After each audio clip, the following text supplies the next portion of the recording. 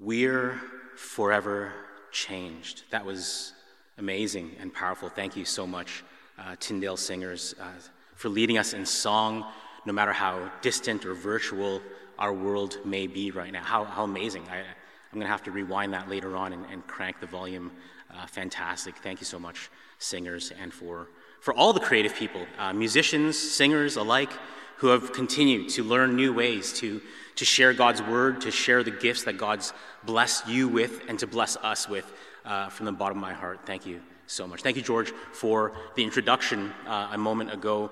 And if you didn't pick up early on when he was introducing me, yes, my name is Tim, and I am from the Tim Center. And, even after a number of years of introducing myself and having that title, I still struggle. I still struggle a lot with trying to introduce myself and call myself Tim from the Tim Center for any number of reasons, which I won't get into. I've started to use my full name, including my Chinese name these days, to try to show that the center's not named after me. Well, and all that to say, being at the Tim Center, you may not know me, you may not know our center, the work that we do, but our center, along with many other centers, the Family Life Center, Spiritual Formation Center, Leadership Center, Hudson Taylor Center, most of our work is external. So most of our work goes outside of the faculty, the staff, the students, and are always externally focused in terms of what we do. And so because of that, I confess a little bit that I have missed every single chapel. I haven't watched a single one. I'm glad that attendance is not being taken up for me. If it was, then I'd be in a lot of trouble. But because of the blessings of technology, I consider myself quite lucky that I've been able to, like a good procrastinating student, cram all of the chapels on Tuesday chapels for the last 48 hours. I've watched every single one of them just to make sure that I knew what part of the series I am preaching on, just know exactly what has been said before me so that, well, A, I don't just copy somebody, but secondly, just to carry on in this series. And as I was listening in the last 48 hours, I have to confess too, that I feel so honored and so blessed and so lucky to share the pulpit, to share this space, to share the stage with so many amazing preachers, presenters, professors, scholars. And every single one of them have blessed me personally, so if I can even say a word of thanks to all of them. I won't be able to name off every single person, but every single one of them blessing me in so many ways. Dr. Robertson, who giving us this history lesson that just was amazing, and him sharing about his own life and own heritage and lineage. I feel like Dr. Robertson's like a brother from another mother. I think about Cyril, who with his eloquence and words, and I'm so jealous of his ability to choose just the right words and to have them not just make sense, but rhyme. I'm speechless when I think and listen to his beautifully crafted words to us. And then there was Dr. Wong just a few weeks ago, sharing the story of the prodigal son and make analogies to contemporary entertainment and media. And Dr. Wong, I note, not just because he's in a short little while moving to a new stage of his career and life, and we've all been blessed by him in so many different ways. For me personally, I am so blessed thinking back to somebody like Dr. Wong, because 25 years ago, he was actually my pastor. And so now to share the stage, to share the pulpit with him, I consider an incredible blessing, and to be lucky to have that. And finally, the last person I just want to note is Jesse. And, Jesse now taking on a place of leadership here. He was not my pastor. He was a little young. He is a little bit younger than me. But I remember 25 years ago as well, thinking back to when he was a young teen, just a little bit younger than me, in Toronto, even at that time, encouraging, blessing, just continuing to stimulate the growth of young Christians around him. And so it's just quite a blessing and an honor to share the stage and pulpit with him. And finally, of course, in the last 48 hours, I've been blessed so much by George, who week after week brings words of grace and love, and just his entire presence just continues for the last 20 years that he's been here at the school, has just been incredible to share space with. I consider myself lucky as well with the invitation to come and preach here because, truthfully, like many of you who are preachers and teachers and now living in this new space, after preaching for 20 years in churches, communities, and teaching live with people, preaching to a screen, staring at a screen and trying to imagine people when there's nobody even there has been very, very awkward for all of us. But now, to be able to be in this space, I consider myself incredibly lucky to have this incredibly spacious room to be in, as awkward as it may be as well. I consider myself lucky because for me, space is a big issue. I know that I'm a spatial and kinesthetic learner, and so having this grand space is so tempting for me to walk around, but I know that probably won't work as this is being live streamed. Our passage today comes from Psalm 89.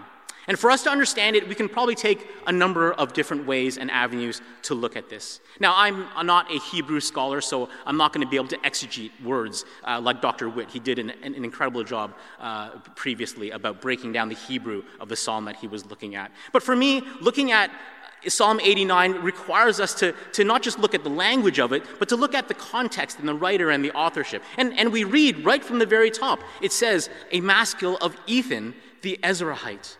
Now, if you do a little bit of study, you'll find that we don't know, actually, that much about Ethan. We don't know too much about his life. We know that he has a brother named Heman, and we only know that because Psalm 88 is authored by his brother. So really, we actually don't know that much about Ethan, this random character in history. We know that also that he's an Ezrahite, and unfortunately, a little bit of study, and maybe I didn't do enough study, but there isn't much literature talking about what an Ezrahite is or what their lineage is. All we know is that there were two Ezrahites, Heman and Ethan, from these two chapters. And really, it's just this random story of this seemingly random author writing Psalm 89. But what we do know is that this is called a maskil of Ethan the Ezrahite. And maybe you've Googled before these interesting Hebrew terms through the Psalms that are kind of scattered throughout. Maybe you haven't paid attention to it before. But if you do a little bit of study of what a maskil is, a maskil, a initial reading and study, will show that it's a song of wisdom and instruction. And that's probably a great definition of what a maskil is. But if you do a little bit further research into what a maskil is, and maybe, the music department will correct me, I hope they don't, but, upon a little bit more research, you'll find the definition of what a maskil is. A maskil is a psalm that is a musical instruction that denotes a specific responsive mode of performance defined as complex antiphony because it involves gathering of distant segments through a dialogue between cars. Now, when I heard that and I read that, a gathering of distant segments, that made me think about, our present day and age of how we've been gathering Zoom singers from all of their homes, their living rooms, their bedrooms, whatever it may be, compiling it into these amazing videos that we get to witness and watch, and whether they be in different neighborhoods across the city or across the province or across the country, or even, singers from Trinidad. Can you believe that we would be sharing space with musicians and singers from Trinidad? That's what I thought of when I read this description, a gathering of different segments. But it's not just that. Through a dialogue, it says, through a dialogue between choirs, each singing a different section of the edited song.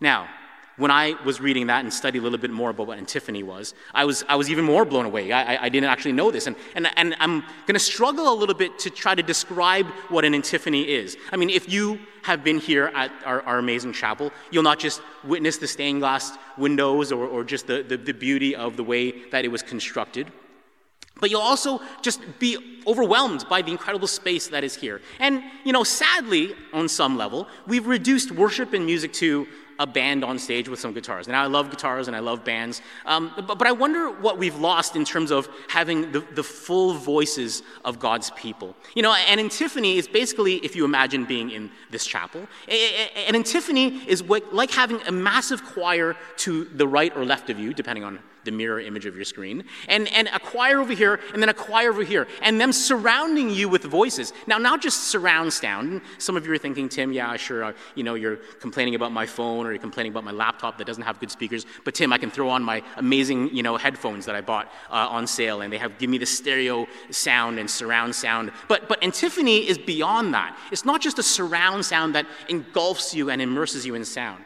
And antiphony is like this choir singing a verse powerfully, calling out, and then this choir responding back. And so there's this call and response that happens from a choir surrounding you back and forth. And the only way I could kind of compare this to, or make this analogy for people to understand, is perhaps if you were to set up speakers all around your room, and if somehow you could technologically have them fire at different times so that it surrounded you with sound. Maybe you've never experienced that kind of a thing before, or had choirs surround you sing an antiphony. But maybe for some of you, the only way I could relate this to is if you've ever gone to a children's camp or a youth conference where, the teens are all together, sitting at the cafeteria, each at different tables eating whatever meal came out of the lunchroom. And as you're eating, if you remember those days, maybe you're still in that ministry today, as you're eating, sitting at table number 7, all of a sudden you hear, "We are table table 5. And you perk up with interest as a young person, listening to table 5, singing that song, "We are table number 5. And with anticipation, sitting at 7, you're hoping that 5 will call 7. And table 5 says, "Calling table 10. And then table 10 from way over here calls out and they respond, "We are table number." And just imagine back in those days where table after table, voice after voice, surrounding you from all around you, taking their turn, verse after verse. That's what an antiphony is. And I just imagine this instruction that Ethan gives in how this psalm is to be read, because that is this spatial, kinesthetic, emotional, euphoric description of how this song should be sung. Forget just the melody. Think about the spatial experience of what this psalm would have been. The first 2 verses sings of the Lord's great love forever. Ethan writes, "With my mouth I will make your faithfulness known through all generations. I will declare that your love stands firm forever, that you have established your faithfulness in heaven itself." And then for the next 10, 11 verses is this recount of God's faithfulness over the generations. And you can almost imagine the different voices recounting with historical fact God's covenant with his chosen one, sworn bond with David, his servant. The voice saying that God will establish his line forever from generation to generation. And you're just imagining these voices of faithfulness, of God's faithfulness through time, recounting through history, God's victorious nature over and over and over again. And if you can just imagine with me experiencing that choir of antiphonal voices surrounding you, then it comes to this climax in verse 15, where finally Ethan writes, "Blessed are those who have learned to acclaim you, who walk in the light of your presence. They rejoice in your name all day long. They celebrate your righteousness, for you are their glory and strength. And by your favor, you exalt our horn." You can just imagine at that moment the choirs just now unifying in song, and the people just unifying their hearts and minds and emotions. How glorious it would have been to listen to the mighty acts of God. Mighty acts of God. Blessed. How lucky. How many times have you said that about the year 2020? That we're lucky. How many times have you said, "Man, we're really lucky to be locked up and our city being in lockdown"? How many times have you said, "Whoa, I'm really lucky that my graduating year is spent online for school"? How many of you have spent the time saying, "How lucky I am to learn technology to teach because, I love students and now I'm speaking to them through a screen"? Probably for most of us, thinking about being lucky is the last thing we would think of when we think of this year or when we think of relating to this text.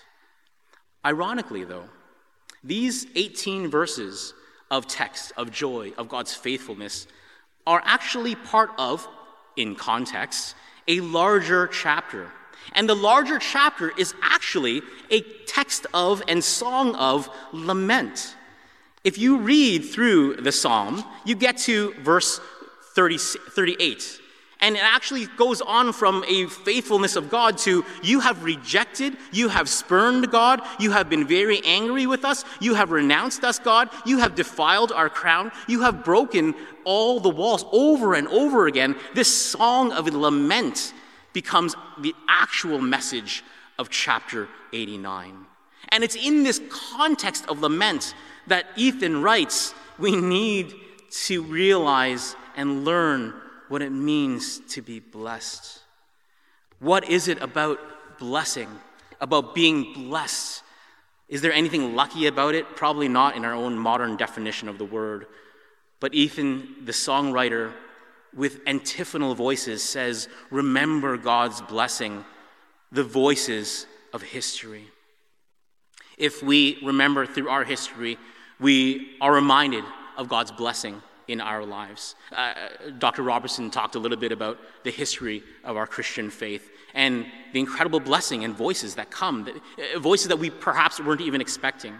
And most of us will remember the times in history, the times where voices from different time periods, maybe not different spaces in the room, but different spaces in history, have spoken to us the reminder of God's faithfulness. Not just the triumphal times and the victorious times that God's been great, but even the times when God's been great and we've experienced suffering as a people.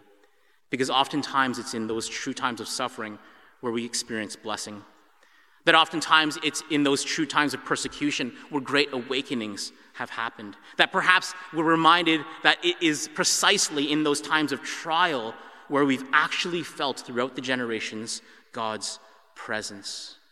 Maybe Ethan is reminding us to learn to acclaim God's blessing and true faithfulness.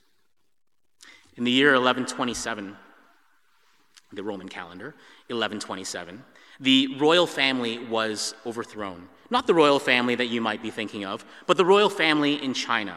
The year was very different because they count the year very differently there. But the royal family was overthrown. The emperor was through violent attack from a foreign country. We don't know, I don't remember exactly what foreign country it was. Maybe the Mongolians. We blame the Mongolians for everything, it seems like Chinese. Anyways, the foreign body came and invaded and overthrew the emperor and his entire family through violent means. And I won't go into detail, but basically, in a nutshell, the entire royal family, all the guards, all the family, all the loyal people to the emperor were driven from the capital, were driven from the palace, were driven from their homes. And they became refugees in their own country. As they went and scattered across the country, the emperor, the father, he went to the east, and the mother went to the north to scatter, to try to find a place to rest their head. The brothers went to the west, and meanwhile the sisters went south. And according to the story, one of the princesses went so far south, went to a little region, what we now know as Canton, just a little bit north of Hong Kong. And you can just imagine this royal family now destitute, having no finances, no security. They were literally now homeless, not from rags to riches, but from riches to rags. And they found themselves as refugees with no home, no food, no shelter, no clothing, with no security at all. And after some time, this princess who found herself in the lower regions of China in Canton, she was wandering the fields, trying to figure out how she would find the next meal, perhaps eating the scraps from pigs, eating the scraps from animals. When she stumbled across a duck farm and a lowly duck farmer. And the duck farmer discovered this wandering young woman, walking around with clothing that was torn and dirt in her face, and seeing her just eat from the ground. Now, no offense to anybody who is a farmer. I mean, this is no offense, not meant to talk lowly of farmers, but this was a lowly farmer. No offense to anybody who actually comes from a lineage of being a duck. This is not meant to make fun of you, but this was a lowly duck farmer who really had nothing to show for. But he stumbled upon this homeless and refugee woman. And he had pity and compassion and empathy for her. And so with the little that he had, he decided to give her food. He decided to give her shelter. He decided to give her a home to stay in. And eventually over time, and I don't know what the order is, whether or not they fell in love and then got married, or they got married and fell in love after. This is China, of course. So the story goes, they began to have a home together. And they had a life together. That princess, that homeless refugee princess, was my great-great-great-great-great-great-great-great-grandmother 29 generations ago. That lowly duck farmer was my great-great-great-great-great-great-great-great-great-grandfather 29 generations ago. And I don't tell you that story to try to say to you, well, I'm actually of royalty, so please, treat me with respect. I'm not telling you that story because of that. But when I think about that story, and I think of the kindness of a simple duck farmer who really didn't need to give anything to this homeless woman, how lucky I truly am when I think of that story. When I think of a woman who, when the tables were turned finally, and generations, and the story goes that the emperor from the east finally took the capital back and regained, authority and power over all of China. He sent an edict out to all of China to call his family back. And when the call came to the princess heard the call, heard the edict from her father saying, come home, you can be welcomed back to the palace. She said, no, I've found a home here, and I will make my home in Canton. When I think of this story, I think of her decision, her decision not to go back to her rightful place at the palace. I think of the fact that she thought to herself, instead of going back to the comfort, the security of the royal palace and turning my back on this duck farm, she decided to stay. And when I think of that, I think about how lucky I am that she stayed. I also think of that story and think of how lucky it was that the government and the emperor was actually overthrown. Because if that didn't happen, if all chaos never happened, if the country was not in turmoil, they would never have met. And truthfully, how lucky I actually am to be here today because of those struggles. I don't know what your story is. I don't know what the events are in your history. I don't know the lineage of where you've come from. I don't even know your own life and what you've been through. But I wonder, what are the voices, what are the stories that you need to acclaim? What are the stories that you need to learn to remember God's faithfulness? What are the voices, not just spatially around you, but what are those voices through time and history that show of God's faithfulness over and over and over again? And not just the good and victorious time that God's been faithful, because he truly has been, but even those challenging and difficult times. Challenges that you personally have been through, and that if I asked you, you would probably tell me it's because of those challenges that you are who you are today. How many would have wished that those things have never happened, or those bad experiences would never really have gone through your life, and yet you will also note, most likely, that those major tragic events are some of the most significant in terms of blessing you to form who you are. And though you may struggle with calling yourself lucky, for any of us, seeing God in the midst of that is blessed. Jesus, too, uses that word blessed over and over again. In one of his most famous sermons, the Sermon on the Mount, he uses the word blessed, speaking to an audience, not in their suburban, comfortable homes, speaking to an audience probably not driving around in their Teslas because everything is great and life is beautiful. He was speaking to an audience that felt oppressed, speaking to an audience that didn't know where hope was, speaking to an audience that didn't know where their future lay. And it's to them that Jesus says the words as Ethan used. Blessed and lucky are the poor in spirit, for theirs is the kingdom of heaven. Blessed and lucky are those who mourn, for they will be comforted. Blessed and lucky are the meek, for they will inherit the earth. Blessed and lucky are those who hunger and thirst for righteousness, for they will be filled. Blessed and lucky are the merciful, for they will be shown mercy. Blessed and lucky are the pure in heart, for they will see God. Blessed and lucky are the peacemakers, for they will be called sons of God. Blessed and lucky are those who are persecuted because of righteousness. Blessed and lucky are you in 2020. For yours, for ours, for mine is the kingdom of heaven. Though you may struggle with calling yourself lucky, may you, community of Tyndale, may you, people of God, may all the earth learn to call ourselves blessed.